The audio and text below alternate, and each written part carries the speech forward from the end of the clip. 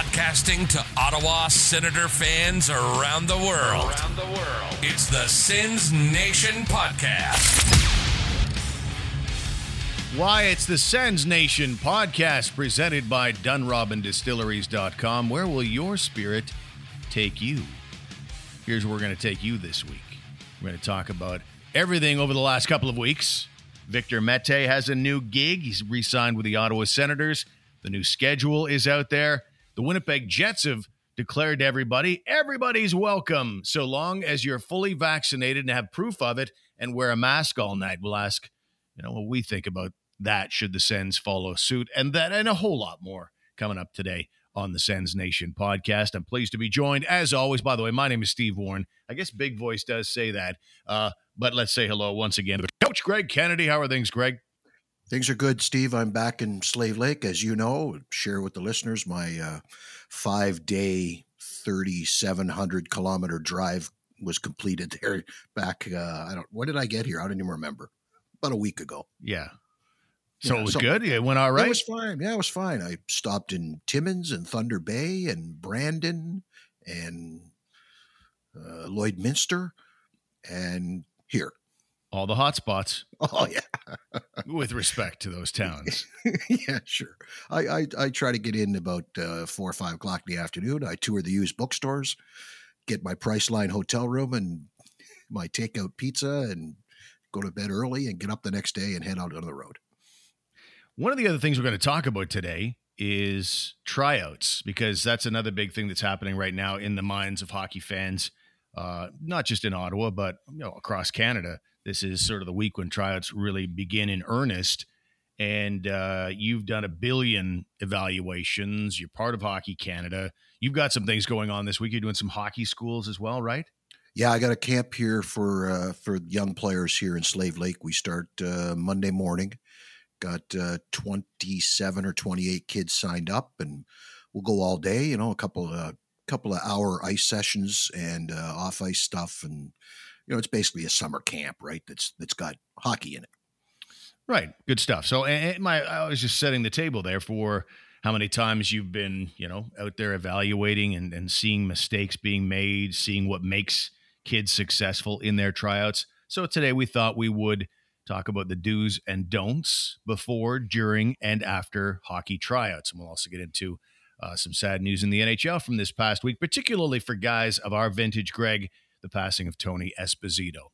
But we should talk a little bit about what's happened since really NHL draft day, because I think this is our first show since we last talked about, Dadonov's trade and some of the guys they brought in the draft. Are you surprised at all that it's been as quiet as it has, that the Sens haven't gone out and done very much? Again, they did sign Victor Mete, but beyond that, nothing in the way of free agent signings and nothing else in the way of signing their own free agents. Well, no, I'm not surprised at all. I mean, let's face it, the Ottawa Senators are not exactly big players in the free agent game. They usually sort of pick and choose guys that fill certain roles for them. So really, a quiet free agency day, as you wrote in Faces, when you start off free agent frenzy in the morning announcing that your coach is signed, that's kind of an indicator that maybe there won't be any big news coming down the road the rest of the day. And really, after the trade for Holden and the signing of Del Zotto, I'm sure Pierre, what are we calling them? Pierre 2, Pierre squared. I'm sure they're working hard trying to find somebody to play on the right side. But other than that, negotiations are probably ongoing with Batherson and Tkachuk. But other than that, there's probably not a heck of a lot they need to be doing anyway.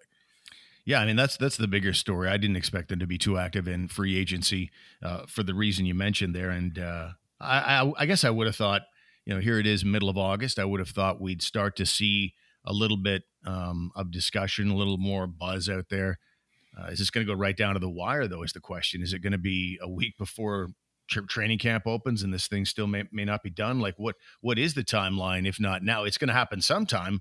But everybody's just sitting here, looking at their watch and tapping their foot and going, WTF, when is this thing going to get done? Well, there are pressure points, right? And certain pressure points throughout the course of a season. When it comes to signing or trading players, there's a pressure point usually around American Thanksgiving. There's a pressure point around the All-Star break. There's a pressure point at the trade deadline. I think that part of the problem here is that there really is no pressure point in the summer. Once you get past draft day, which is usually a trading type day as well as drafting. So you've gotten past that pressure point. So the next pressure point is the opening of training camp.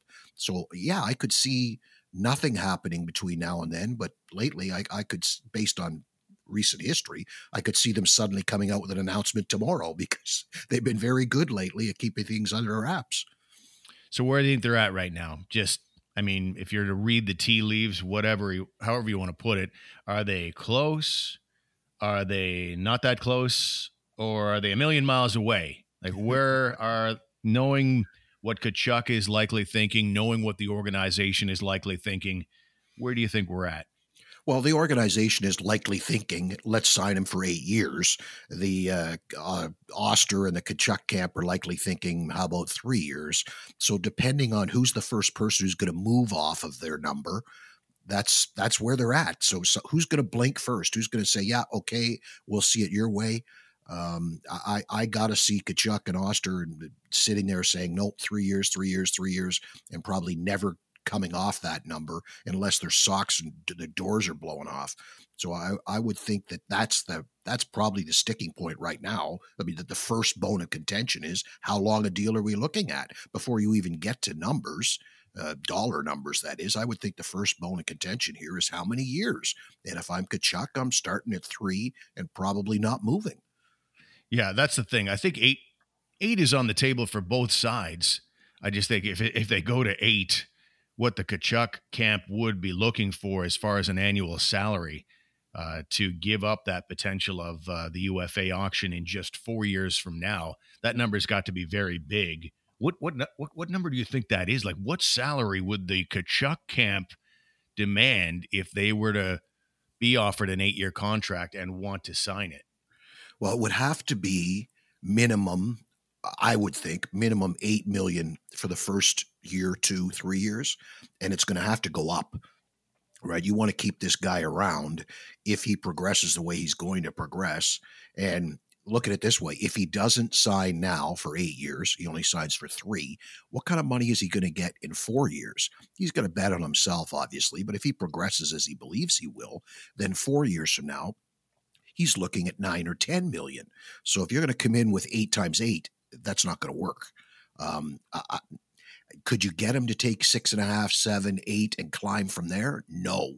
I really believe you're starting at 8 and it's probably finishing at over 9 and close to 10 by the 7th or 8th year. I would think anyway. But then again, what the hell do we know, Steve? We're just pundits with a microphone. Yeah. I think I always look at things from, I'm at that age now where I'm old enough to be every NHL player's dad. And I think to myself, if I'm the kid's dad, I'm saying, okay, you're doing 3 years and we'll talk, get a reasonable amount of money. But if it is an 8-year deal, I want 10 across the board. 10 million. I want you to get 10 million right across the board because you are sacrificing. You are now in a sacrificial mode. Once you say, yes, I'll sign an 8-year contract, I will commit to you, but I'm giving up the levels of improvement I'm going to have just by getting older and older and older. Like when this kid is a UFA 4 years from now, he is going to be 25 years old, and thus he is going to be a better hockey player just by being more mature physically, mentally. He's going to be a lot better player than he is right now, and this just in, he's a hell of a player right now. So if I'm the dad, $10 million is my number on day one, and I might even go up in the last couple of years just to really stick it to them. No, I'd go 10 across the board, so I think that's fair. Okay, so you're saying not even 80 million total would work for you? Correct. Wow. No. I mean, no, if it's 10 across the board, that is 80 million. No. Well, what if it's 80 million total, but it starts next year at 6? You want to start, you want 8 million every year for 8 years, 10 million every year for 8 years? Or are you happy with 80 million over 10 years? We can climb to over 10 if we can start below 10 now. Yeah, no, that's fair too. I mean, why would you, as long as that 8 years has taken care of it. The number I'm looking for, which is going to be the most on the team. It slaughters what Thomas Chabot's got at 8x8. So yeah, I guess I would take that. Yeah. So I think we're on the same page then. Yeah, and we've talked about this before about the whole hometown discount idea, and I've postulated that I believe that it's a reverse hometown discount, whereas Tkachuk is really in the driver's seat because he's in a market where he could conceivably demand to be overpaid because he's almost got them over a barrel where they need to keep him, they need to sign him. So it's almost like they could come back and say, look, here's our comparables around the league, and we don't think you're worth $8 million right away. And he's going to say, okay, but all the other stuff makes me worth more than Joe Blow, who's making $8 million over there. You know what I'm saying? Yeah. I think it's interesting. I don't think Tkachuk was necessarily something we had planned to talk about. We discussed topics going into this thing, true. But it's like all Senator conversation leads to one road, and that is a discussion about Brady Tkachuk and when the hell is he going to sign, because that's really, I mean, every conversation I've had about the Sens has led to Tkachuk on the golf course, at a bar. People ask me about the Sens all the time, and inevitably, first question, what about Tkachuk? When's number 7 going to get signed? And Right. so, and we didn't plan to talk about it, but this is the biggest story going with the Sens right now. There are others, though. There are others. Oh, did you want to add one more thing? I just wanted to say, okay, does Batherson need to get done first? Well, if I'm Batherson's camp, I'm going to wait for the Tkachuk deal to bring up the bar. That guy's not Brady Tkachuk, but he also only finished 1 point back of Brady Tkachuk in scoring this past season. So he's going to be $2-3 million below Tkachuk minimum, but he's going to, whatever the gap is between Tkachuk and Batherson, he is tethered to Tkachuk. So if Tkachuk goes way up here, you've got Batherson moving up with him as well. So if I'm Batherson, I'm waiting, see what Tkachuk gets. And the other factor is what they pay Colin White.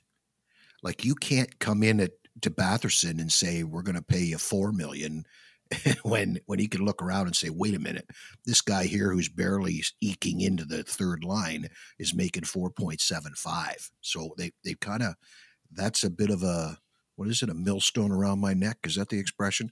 That's a tough one to deal with, is what you paid Colin White when you're trying to negotiate with Drake Batherson. Could have gone albatross, probably. Yeah. An monkey on the back. Yeah, something like that. It's too bad, because if you're a general manager, obviously we all know mistakes are going to be made. In a perfect world, you'd be able to say, yeah, I know that Colin White makes that, but you know what? I effed up. Yeah, exactly. So it doesn't, just because I made a mistake here doesn't mean that I have to give you more than a player who's clearly inferior to you. I made a mistake in terms of what I believe that guy was, and financially I gave him too much money. That doesn't mean you get $6.5 million just because Colin White was inappropriately paid by me. Yeah, but Drake Batherson's camp's still going to say, so what? No doubt. Yeah, any kind of leverage when you get down to it. Before we move too far along, because we should talk about the Victor Mete deal, because that is part of what the Sens did this summer. Hasn't been a lot since the draft, but it is something. And it is, let's see here. It's a 1-year contract with the Sens, and it's not worth much. I think it's 1.2, I want to say. I'm just going off memory. It's in that ballpark anyway. What did you think of Mete getting that 1-year deal? Well, you knew it was coming. My question is, I think, or not even really a question, here's my statement. I think that pretty much locks down where Brandstrom's playing this year. I figure that pretty much locks him in. Yeah, unless they make a trade of some sorts, I would think Brandstrom's going to be in Belleville. Yeah, he's on. He still can clear waivers, or doesn't have to go through waivers, I should say. Still on a 2-way contract, so it does seem that way, unless they move on from a Josh Brown or a Nick Holden or something like that. I have a hard time thinking that Brandstrom, and this will be his 4th year in the since being drafted, and he earned that mantle from Pierre Dorion of being, it's the greatest day of my life that I got this kid when they traded for him in the Mark Stone deal. Every opportunity to succeed has been there, and will, I think, in this camp still be there. If he shows up and really looks like he's taken a step forward in his training in the offseason. I think there's still going to be an opportunity for him to make this team. But, yeah, contractually right now, I mean, they have 7 guys. Yeah, right who's now. he making it over? Yeah, so they got to move somebody out or try and send some of these, older guys down to the minors or something. But, right now I think Victor Mete is a better hockey player than Erik Brannstrom is, and not a dramatically different looking kind of player. Small, not exactly the most blazing fast players, which has always been a thing in the back of my mind, and maybe something we'll talk about shortly in tryout discussion. It's tough to be, if you're being evaluated, it's tough to be small and not that fast. Small is cool if you're blazing fast, but if you're small and not that fast, or even on the slow side, that's a bad combo, I think. And so, I don't know if Brannstrom's on the NHL squad this year or not, but certainly contractually, things are looking like they're against him right now. And the other way to look at it is, where is Brannstrom better suited to play? Right. Where he's going to play. Like if he's in Ottawa, he's behind Chabot and Del Zotto for sure on the left side, or at least to start the season. Del Zotto's probably on your second pair. So who would you rather have lounging around in that third pairing left side, Holden and Mete, or would you want Brannstrom in there? It just makes sense for him to be the one to go to Belleville for all the reasons you already outlined. And he's surprised that Mete filed for salary arbitration and didn't just take the first offer the Sens threw at him? Well, that's just a negotiating ploy, right? They maybe they weren't even really talking all that much. So as soon as he files, it's all right. Let's get down to business here. Let's get serious. Right. So they kind of spurs the Senators to move into action and get something going. Yeah, you're probably right. And it didn't go to arbitration. They avoided it. Exactly. And so, yeah. And I like that he signed, because it's almost minimum wage. It's basically a 1-year, $1.2 million contract. So clearly Mete didn't grind anybody. And I think that for him and his agent, it's just such a smart thing. I compare it a little bit to the Anthony Duclair thing. A little bit of success. The organization likes you. And Duclair went after something big right away without kind of a more of a longer, sustained run of excellence with the squad. He wanted the money right away. And it's turning out in Florida. He's a decent player still, don't get me wrong. But there's a price for opportunity. And Mete maybe leaves a little money on the table that he could have grinded either here or somewhere else. But I think there's a good fit here. I think the Sens like him. He played well. And I think that after being placed on waivers and by the Habs and claimed by the Sens, I think the guy realizes, okay, NHL oblivion is very close. So the price of opportunity here is this, and I'm going to pay that and establish myself, hopefully, with the Ottawa Senators. So I thought it was smart that he didn't grind. Yeah, and with Brannstrom, the Senators have 8 defensemen. Apparently, supposedly, we can argue the quality they're in, but that's 8 defensemen. There will be injuries, and there's a trade deadline again at the end of the season. So they have pieces in play here that they could use, assuming Jacob Bernard-Docker is going to be up by the end of the year. Maybe you get Sanderson to leave school and come up by the end of the year. There will be some shuffling amongst those 8 guys that they're going to start training camp with that are sort of penciled in as the top 8. There's also you sing, we sing, we all sing for ice cream there. What's that guy's name? The other defenseman. Ollie Alsinger. There's also that's it. He's in the game here too, right? So there are players there, and really here we are. We're discussing the bottom pair defense, Steve. Like really? Yeah. I'm feeling a little disappointed that Jake Sanderson's not here now. He looks so good at the World Juniors, and almost everybody who's seen him is saying that guy's NHL ready right now. There's a little part of me that's wondering, what would it look like if Jake Sanderson were here now? Is he in the right place? Sitting in North Dakota for another year? Would you like to see him here? I'd love to see him here, but can he play at the level? Yes, he dominated the summer camp too at the U18s, right? Yes. Can he play here on a regular basis all year long, practice every day, game 82 games? Like, it's okay. Let's nurture some things and go to UND and have a good season there and then make a choice about it at the end of that season. Like, he may not even come out then. Maybe he waits another year. I highly doubt it, But depending on what kind of season he has, injuries factor in. Maybe he doesn't play well. He's got the bird in hand right there. Is that I can go there and play all year and be a stud. Oh, there's nothing wrong with that whatsoever. Yeah. I'm gonna do the dad thing again. You're Jake Sanderson's dad. Jeff. There you go. Oh yeah, of course, right. The longtime Hartford Whaler. And so, yeah, and then that's a nice thing in that he has been on the road that his kid's on now. And so some good decisions are being made there is my point. Experience counts for something. But ideally, this is a season where the Ottawa Senators at best might squeeze into the playoffs. And that's me being super optimistic. I'm one of the few people that think they'll make the playoffs this year. Most people think that they'll take a little step forward, but probably not a playoff year. And there's not a target on their back yet. There are more expectations. Other teams will play them a little harder. But again, still expectations are quite low. Do you want a prospect like a Sanderson playing their first season in the league on a team with zero expectations, or that team next year where I think everybody will think they're going to make the playoffs and there will be expectations and quite a bit more pressure in your first year? I would want to wait till next year. Like, It just makes perfect sense. And from a Senator standpoint, it makes sense too. They don't need him here. They don't need to be putting the outside and internal pressure on him to be here and be playing and live up to expectations. Let him go and develop. You've signed, obviously that's the way they feel about it. They're fine with it. They went out and got extra defensemen to give them 7 that they think can play. So they're okay with it. And we'll see where we're at come March and April, right? Or even February, I guess, is when he could come out at the earliest. But you've got JBD laying around too, who will probably start the year in Belleville as well. And he's going to come up and down when he gets his chances. And the idea is that he's in the lineup by the end of the year. And where's Lassie Thompson and all this?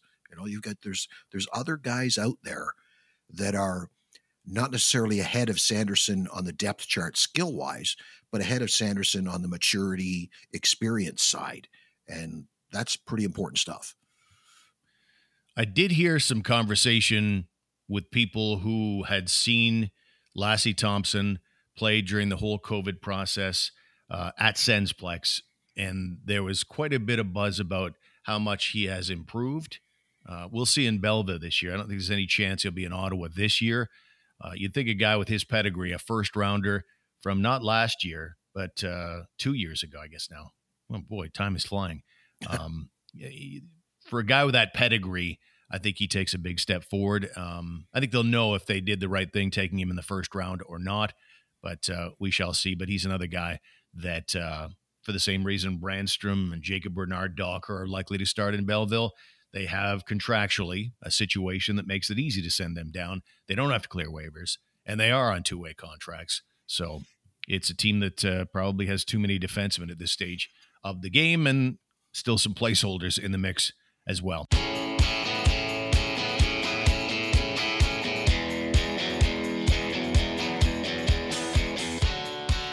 Let's change gears and talk a little bit about the NHL schedule. It is out. We know that the divisions have realigned back to what they were.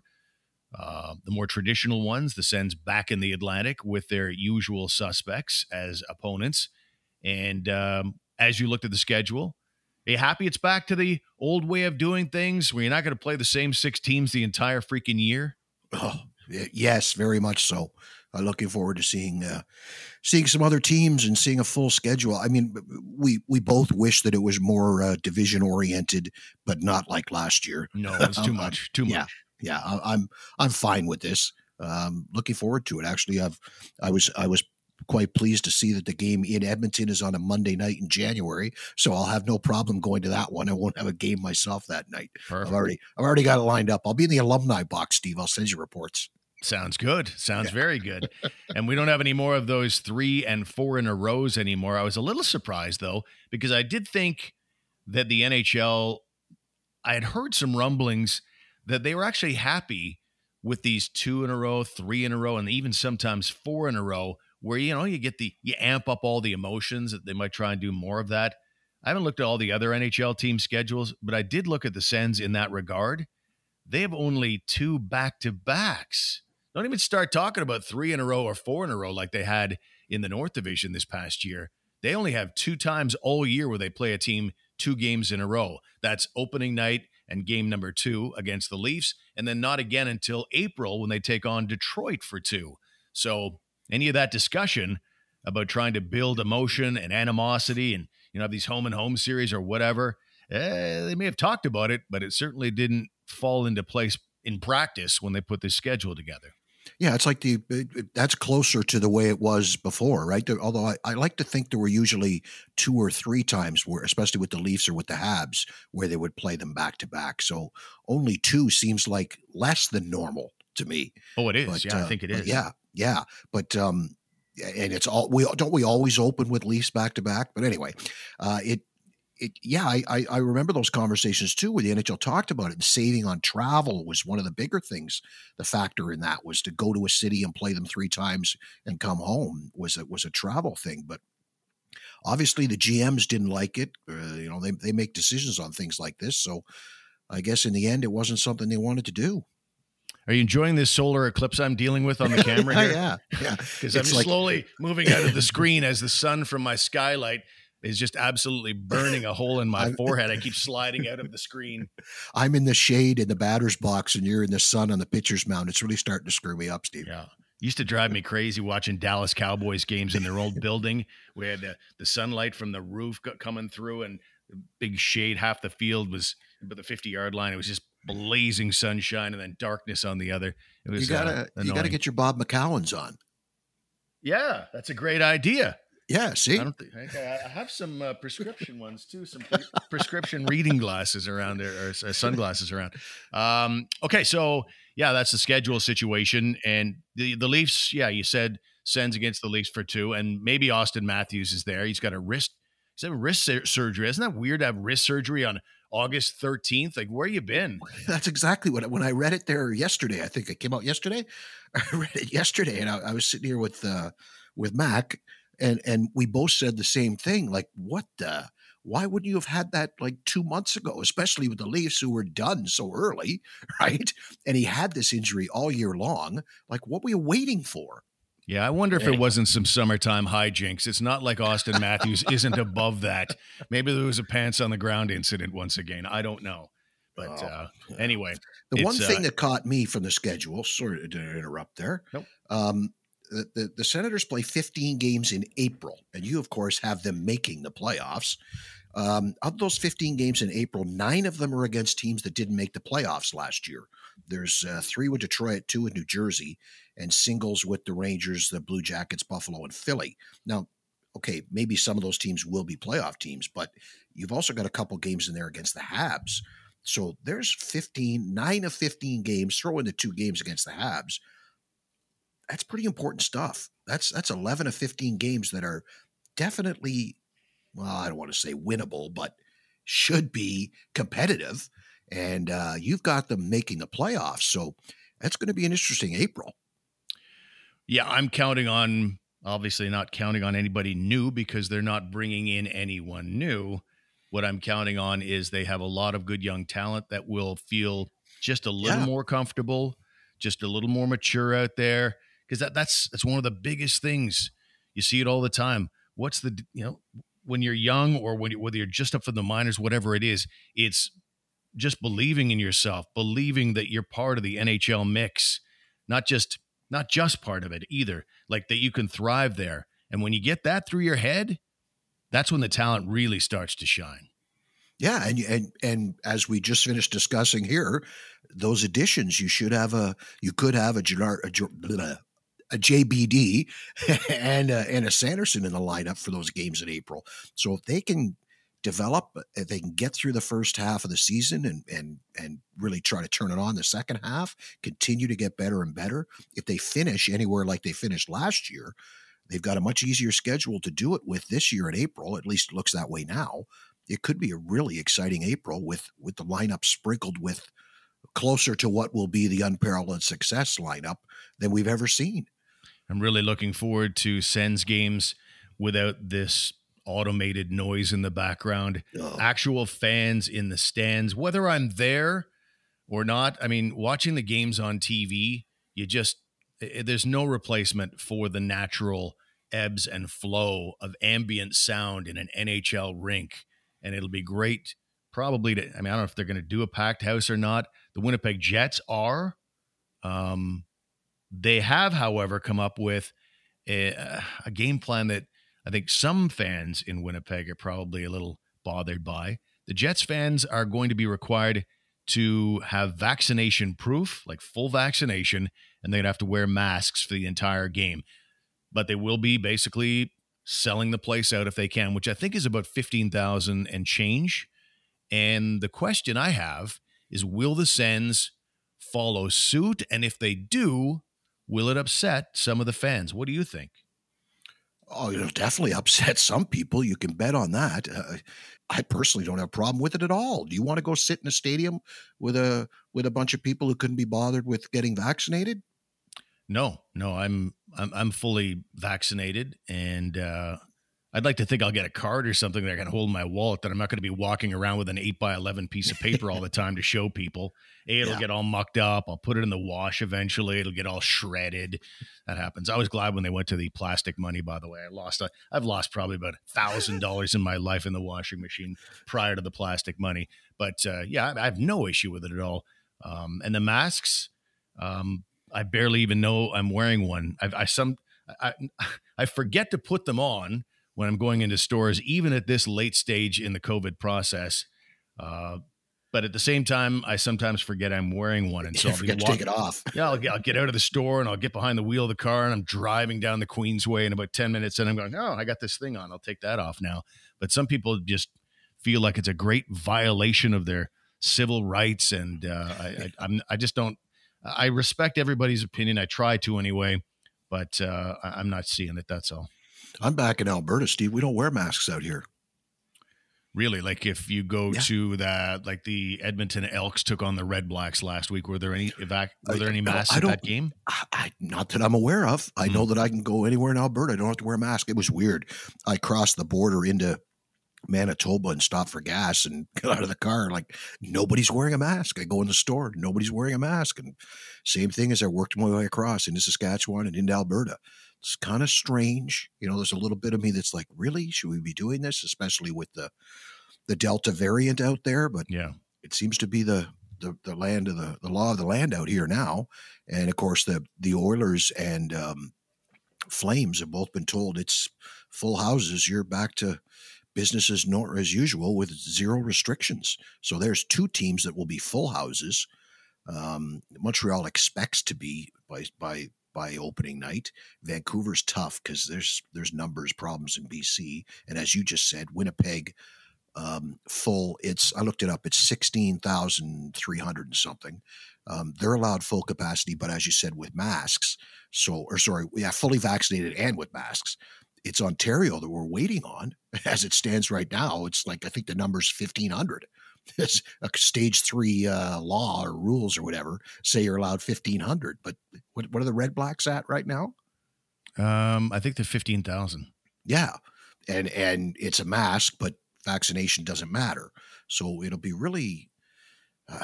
Everybody's waiting between obviously the Argos, the Red Blacks, the Ticats. They've already started, and yeah, you're right. They're at 15,000 or whatever that number is.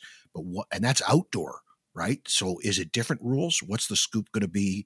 I should include the Blue Jays in that. They're at 15,000 too.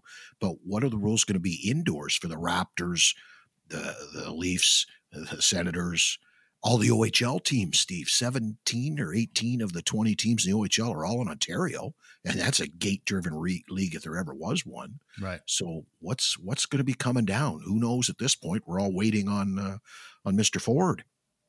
I'm just sitting back as a resident of this province, of this nation, and I'm deferring completely to doctors because I don't know anything when it comes to medicine and vaccinations and the science behind it.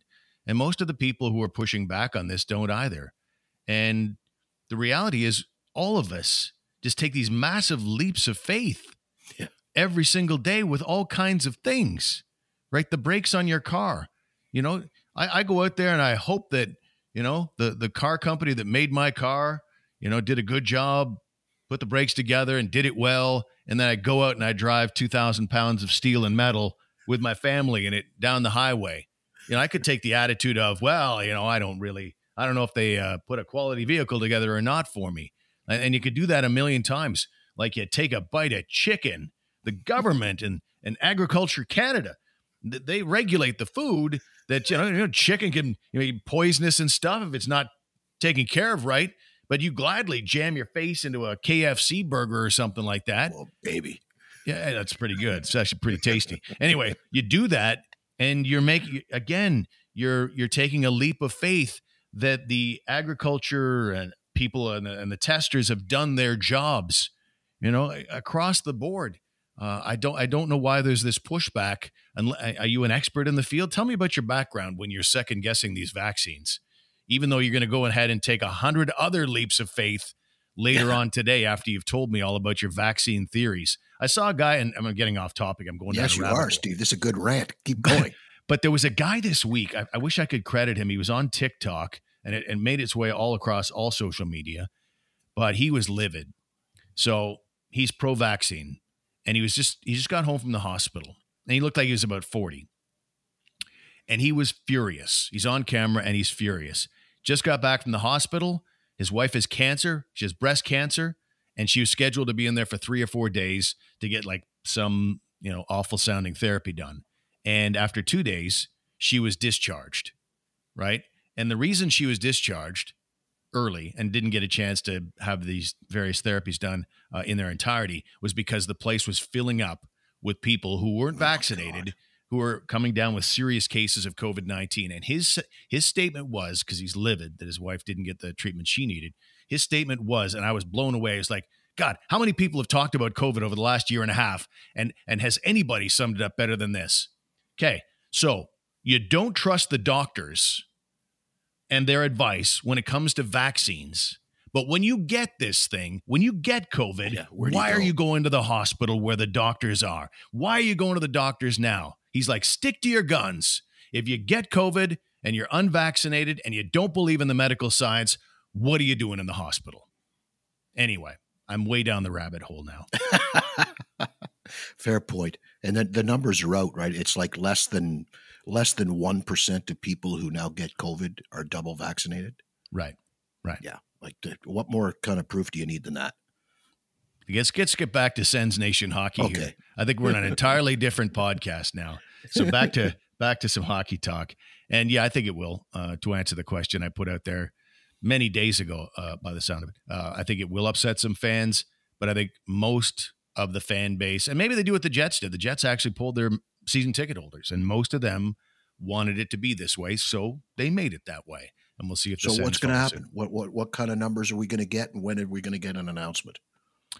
I don't know what the timelines are. I know Ian Mendez reached out to the Sens this week and has yet to hear back from them. And it's got to be soon. I mean, they got to be in the midst of selling, right? They got to sell suites. They got to sell tickets. Yeah. And it's something they haven't done in a couple of years now. And so they got to be on this thing. And that's the first question you're going to get, when okay, you want me to spend whatever it is, 10, 20 grand on a suite? Okay, let's talk about it. Are my clients going to have to wear masks? Are they going to have to be carrying around a little card that says they're vaccinated? Like, give me the details. I'm not saying everybody's going to say, push back on it or anything like that, but people are going to want to know. So they're going to have to make a decision soon, as the Jets did this week. Exactly. So, but it's a provincial decision, right? We're waiting on Ontario Health and the Premier and the government of Ontario. So people shouldn't be upset with the Senators right now. It's not their fault. We're all in the same boat here, waiting for the rules and how we're going to move to stage 4 and what will be involved in stage 4.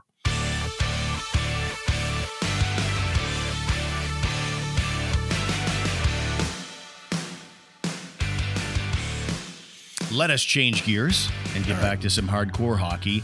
And I think we all have pretty high emotions when it comes to hockey tryouts. And I played some summer hockey this summer, pickup, and we got like 4 sessions in, and it shut down this week. And the reason it shuts down this time of year is because the kids take over all rinks pretty much because there's so many evaluations going on.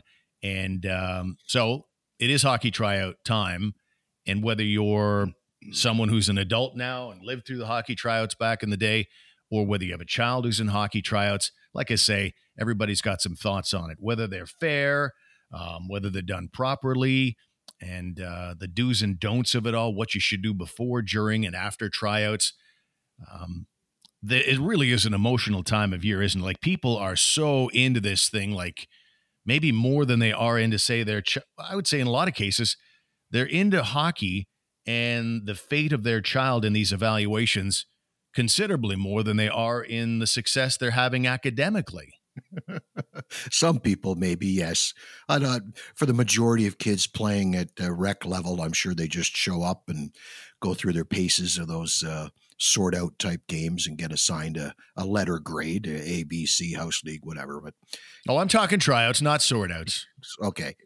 Tryouts for sure can be very stressful, and you can do some things to prepare yourself and prepare your child for them properly. Like, first of all, like, don't be afraid to check his equipment or her equipment. Make sure they got everything they need and it all fits and they look right.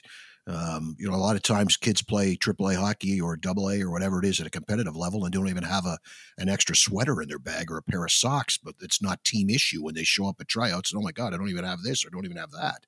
So make sure you've got all the equipment that's needed. Get the skates sharpened. If there's a way you can get your kid on the ice somewhere and get a little bit of the rust off, that would be great. But can I just jump in on the equipment thing? Yeah. And that I think that's underrated, because people will be saying, well, they're going to measure things on skill. And I got to say, they generally do. Any evaluation team does. But you get a preconceived notion going about a young player if they're out there wearing the equivalent of hot pants. If their hockey pants they've outgrown them so far that they're really short and you can see their thigh is all showing and stuff.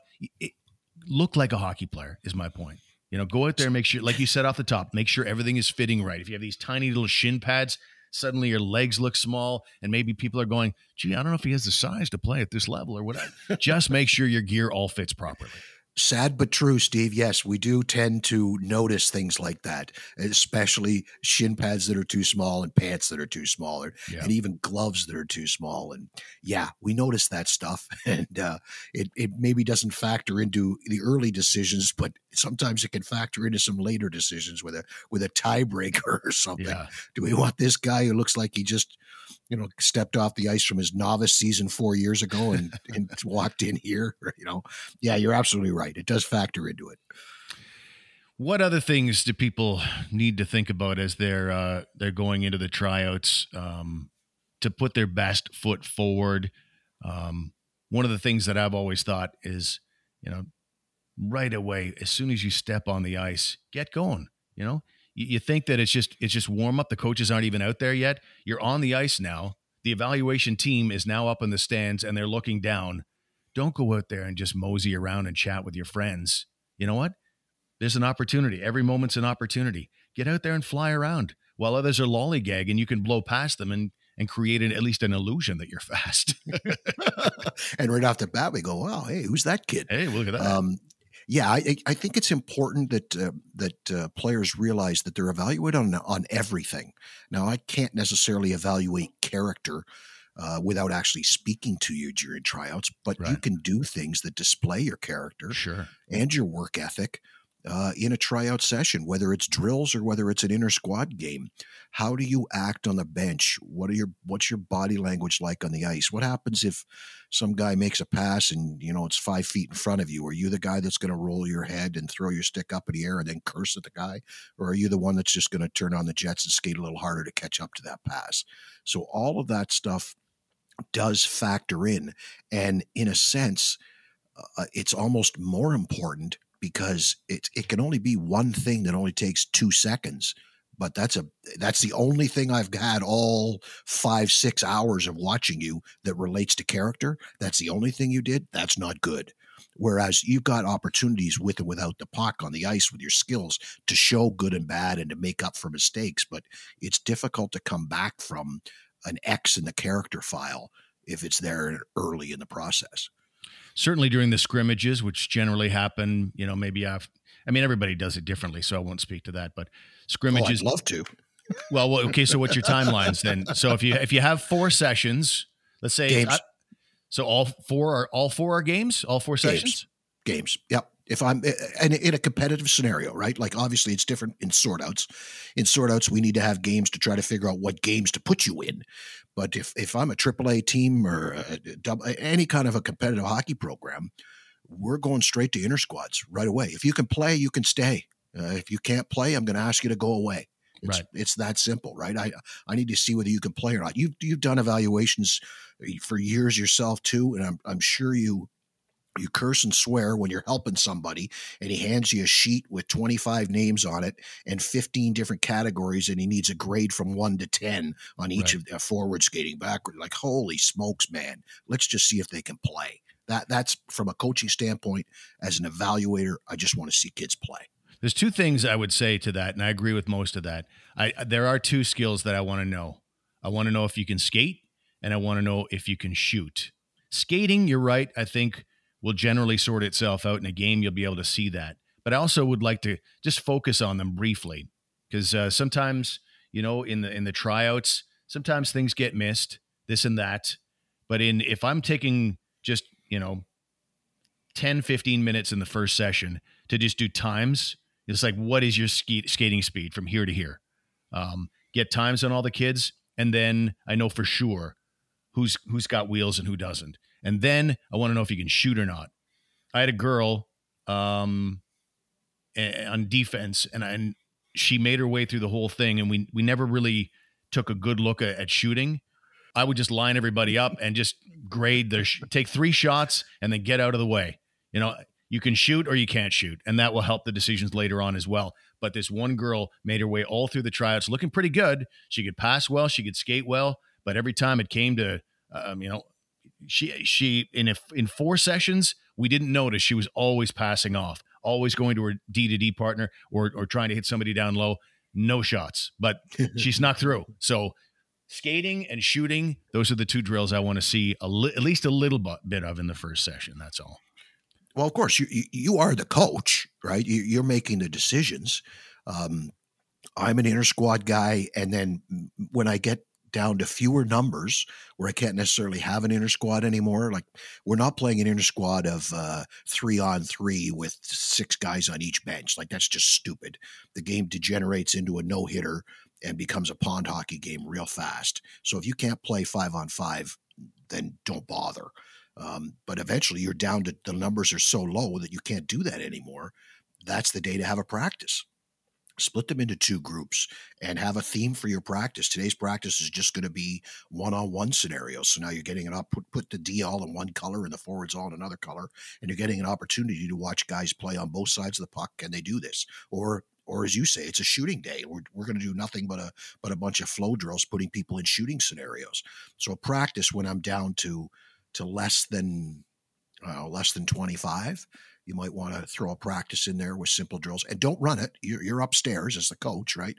Just the players on the ice. Have your assistants run it, or better still, bring in somebody from the outside, because you probably want your assistants in the stands with you, evaluating with you. So we're running a practice and looking for certain skills. How many guys do you have in your team, your evaluation team? I've had as little as 3 and as many as 7, 8 over the years. A lot of my final years back in town when I was there coaching at the AAA level, you couldn't always get a guy to commit to, 6 straight nights, or a lot of times it's 10, it's 12 straight nights, because you put exhibition games in the off nights. So you might have a total of 12 or 13 guys offering up an opinion, but you really only have 4 or 5 out at each session. It's sort of a combination of how many people are available combined with whose opinions do I trust. Like, I really like this guy, but he can only be there once or twice. He's going to be there no matter what, right? So that gives me more numbers than other times, then that's fine.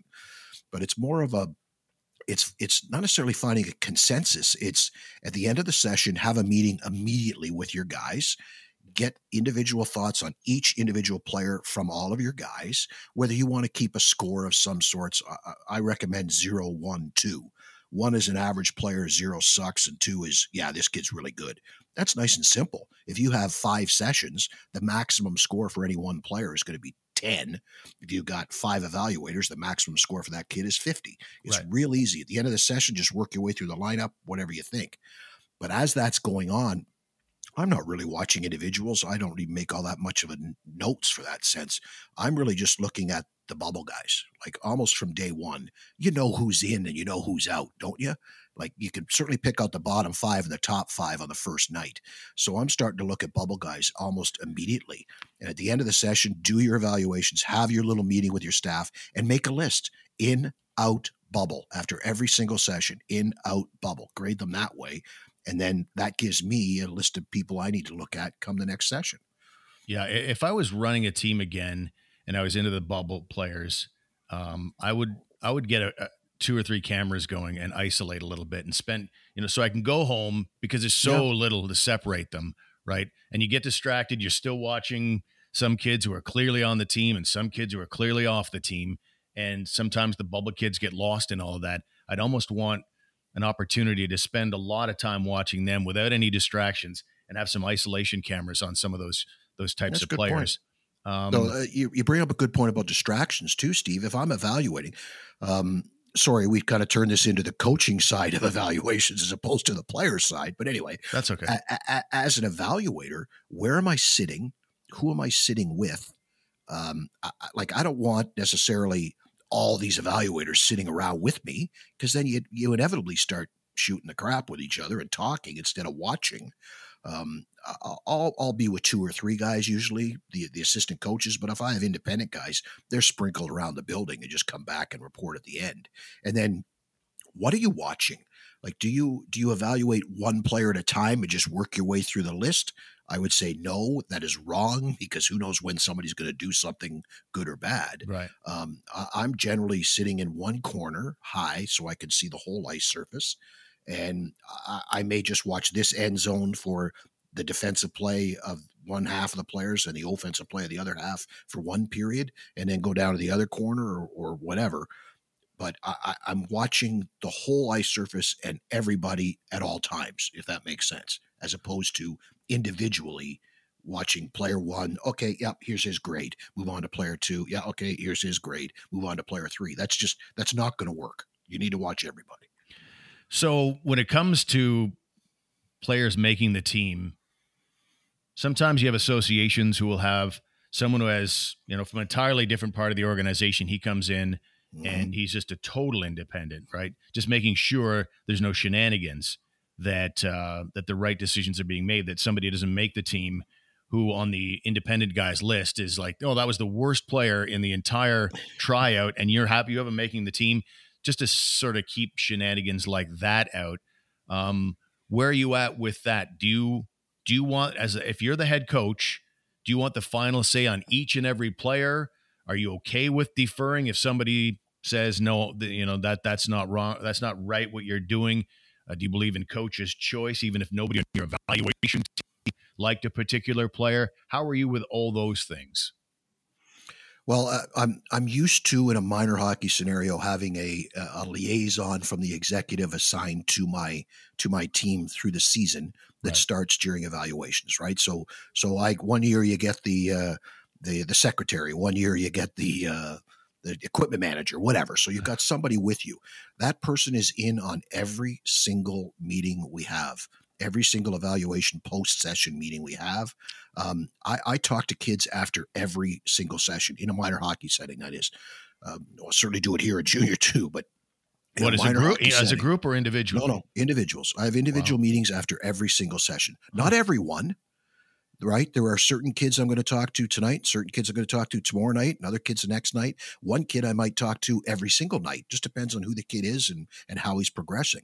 And that executive member assigned to my team is in every one of my interview sessions, my chats, whatever you want to call them.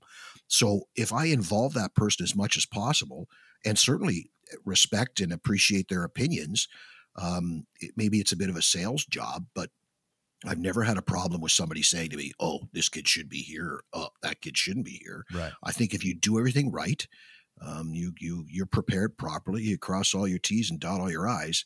That type of problem shouldn't come up, because normally those problems come from somebody having an ulterior motive or an agenda to push. So assuming I don't, and assuming they don't either, the executive person, then there really shouldn't be any problems. One thing that always had me torn when I was head coaching was the policy that our association had. I don't know if they still do or not, is that after one session, I still have to bring everybody back for the second session, even though it's crystal clear that there's a good chunk of kids who just don't have the skating. It's just like nowhere near this level. And I can easily say, and I can easily defend that it's time for them to go. But because of the optics of it, they want to give them a good opportunity. They want to give them a second opportunity. Maybe they'll show something in that second session. To me, it's just, with all due respect, it's wasting the time of the bubble kids who are going to just get less opportunity to shine, so that we can see kids that clearly after 5 minutes of watching them in the ice, they're just not there. You don't necessarily get players of such a discrepancy in a male high-level elite tryout process. But having said that, you're in control of who's on the ice at what time and what they're doing. I make the lineups. I determine who's on team white and who's on team blue. Mm-hmm. I have a separate coaching staff for each of those teams through the trial process, right? Like 2 guys are in charge of team white and 2 guys are in charge of team blue, and there's a trainer on each bench. And I give them the lineup. I decide who's playing left, right, center on line 1, line 2, line 3, whatever. And you play this line against that line. I don't ever want to see you changing the lines. I don't want this line out against that line. So if you've got weaker players, fine.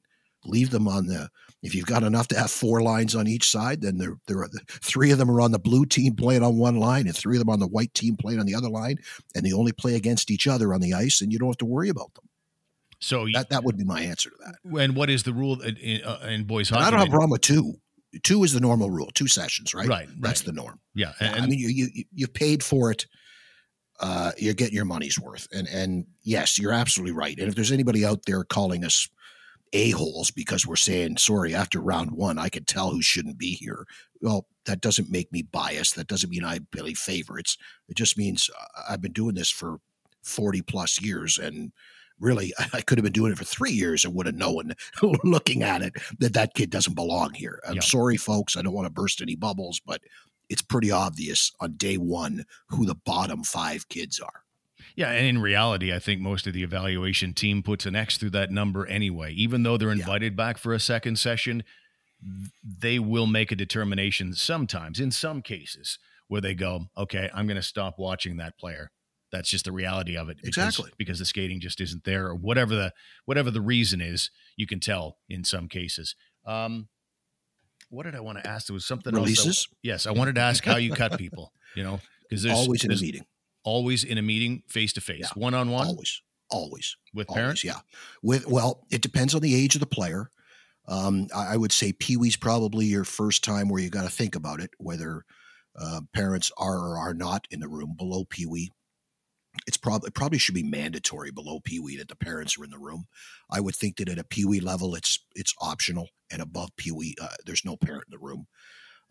Unfortunately, you want your evaluators in the room with you. You need to have 2 deep. You need to have the executive liaison or whatever that we spoke of needs to be in the room. So it can be a little intimidating when the poor kid comes in and there's 4 guys sitting across a table from him. Totally. But I've done enough of them over the years that I don't have any problem putting kids at ease. And as I mentioned earlier, having chats with every kid throughout the course of the process, there's been an initial, hi, how are you, chat with the kid, right, so that maybe that eases a little bit of things when he comes in for his second or third or whatever it is that ends up being his final chat. But yeah, I'm not posting a list. I'm not sending emails. I'm not putting a list of numbers up on a wall. You have paid a fee. You have given all you've got. You've worked hard to prepare yourself. You've come here. I respect that, and I'm going to stand up and look you in the eye and shake your hand and thank you for that. The only hazard I see with that is, what is the proximity of the would-be teammates? Yeah, like, that's because I'd like to, if I do that, I want to make sure that they don't have to make that walk of shame Correct. past their friends that they've just been excluded from. Correct. So it's normally done in one room in one place that has two doors. And the players will generally line up outside the one door and come in, and they'll go out the other door the other way. Every association generally sets it up some way or other with the geography that it works that way.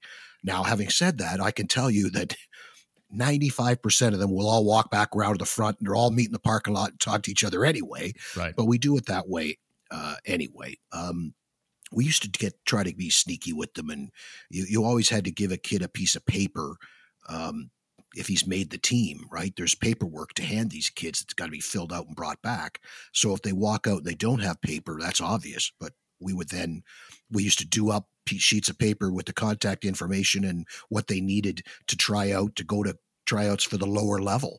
I'd type that up and put that in an envelope so that everybody left with an envelope so that we were avoiding that problem. But yeah, geographically it's done within the confines of the arena.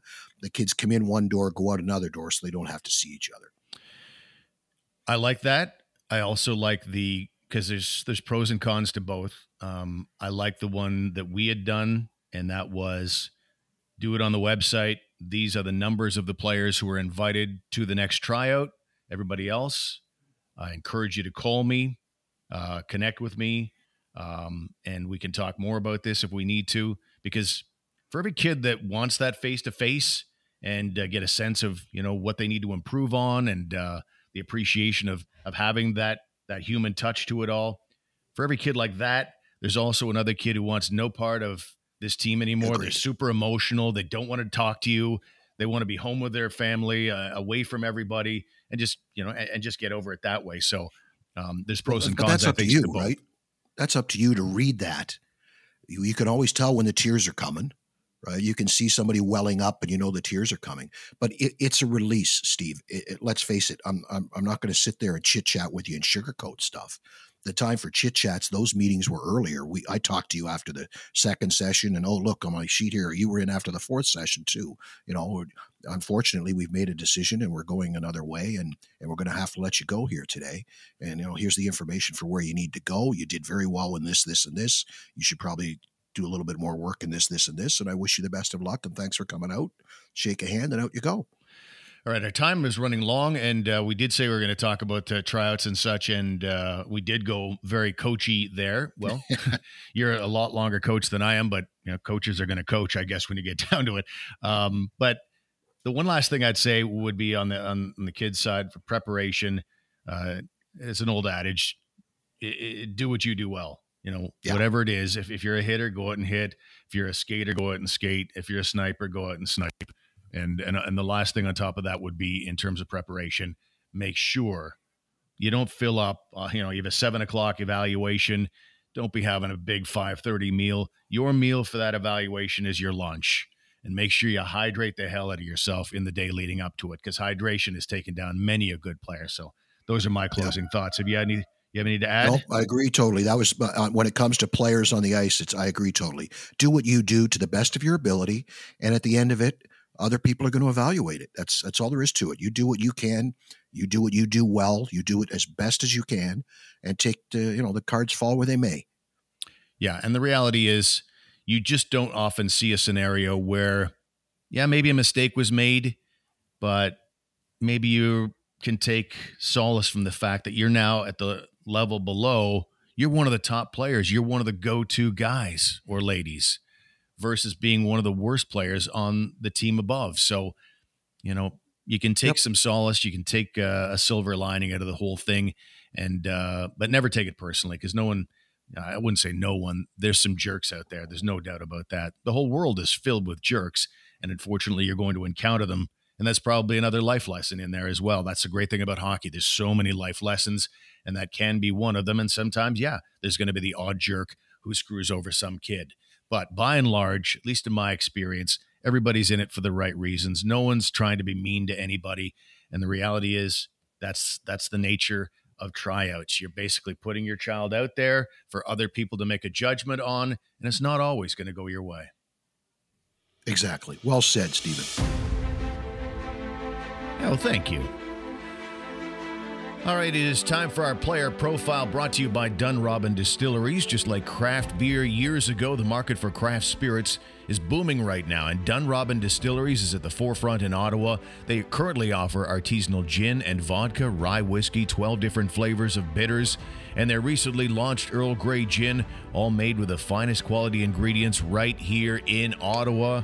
DunrobinDistilleries.com, now available at the LCBO. Where will your spirit take you? So today we're going to talk about the great Tony Esposito, who passed away this week at the age of 78. And for guys our vintage, Greg, certainly kind of affects you, right? You think about our childhood, and Tony O was just such a major player, an elite goalie in the game. And I've had a chance to talk about it already a bit on the SWP this week, but let's begin with your thoughts on the passing of Tony O. Christmas 1972, Steve. I got the Tony Esposito mask for Christmas. Wow. It was well, not a real one. The road hockey. Still. One. The road hockey Tony Esposito mask. Distinctive, right? You would recognize it anywhere. And that was pretty cool. Tony O was one of the big goalies of our, like, in that time frame, right? Between the ages of 8 and 15 or so. You know, Tony Esposito was the guy. It was a sad day. An executive after his playing career was over. He was a GM in Pittsburgh. He was assistant GM in Tampa. The guy lived a great life in hockey, and from a boy from the Sioux, he did all right for himself.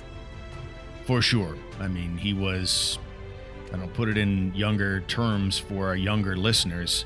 It's the passing of Patrick Roy someday, the way people will feel about that. It's just like that. He was one of the top guys. He played in that 72 Summit Series. And I think about how excited I was when I was a little kid, unwrapping one of those hockey card packs, the blue wax paper. And when I'm flicking through all of them and I found a Tony Esposito card, oh my God, it was like finding, a golden ticket in Charlie and the Chocolate Factory. It's like, oh my God. Yeah, he's one of those guys. Yep, so a toast here, Tony Esposito. Thanks to DunrobinDistilleries.com. Thank you to you for joining us here today on the program. A reminder that our website is SensNationHockey.com. We would love it if you could subscribe. If you're not already, subscribe to the program. Encourage your pals and your followers to subscribe to the program as well. That helps out a lot. Again, you check out SensNationHockey.com if you have any questions about the show. We got some great articles on there as well about the Ottawa Senators. So check that out.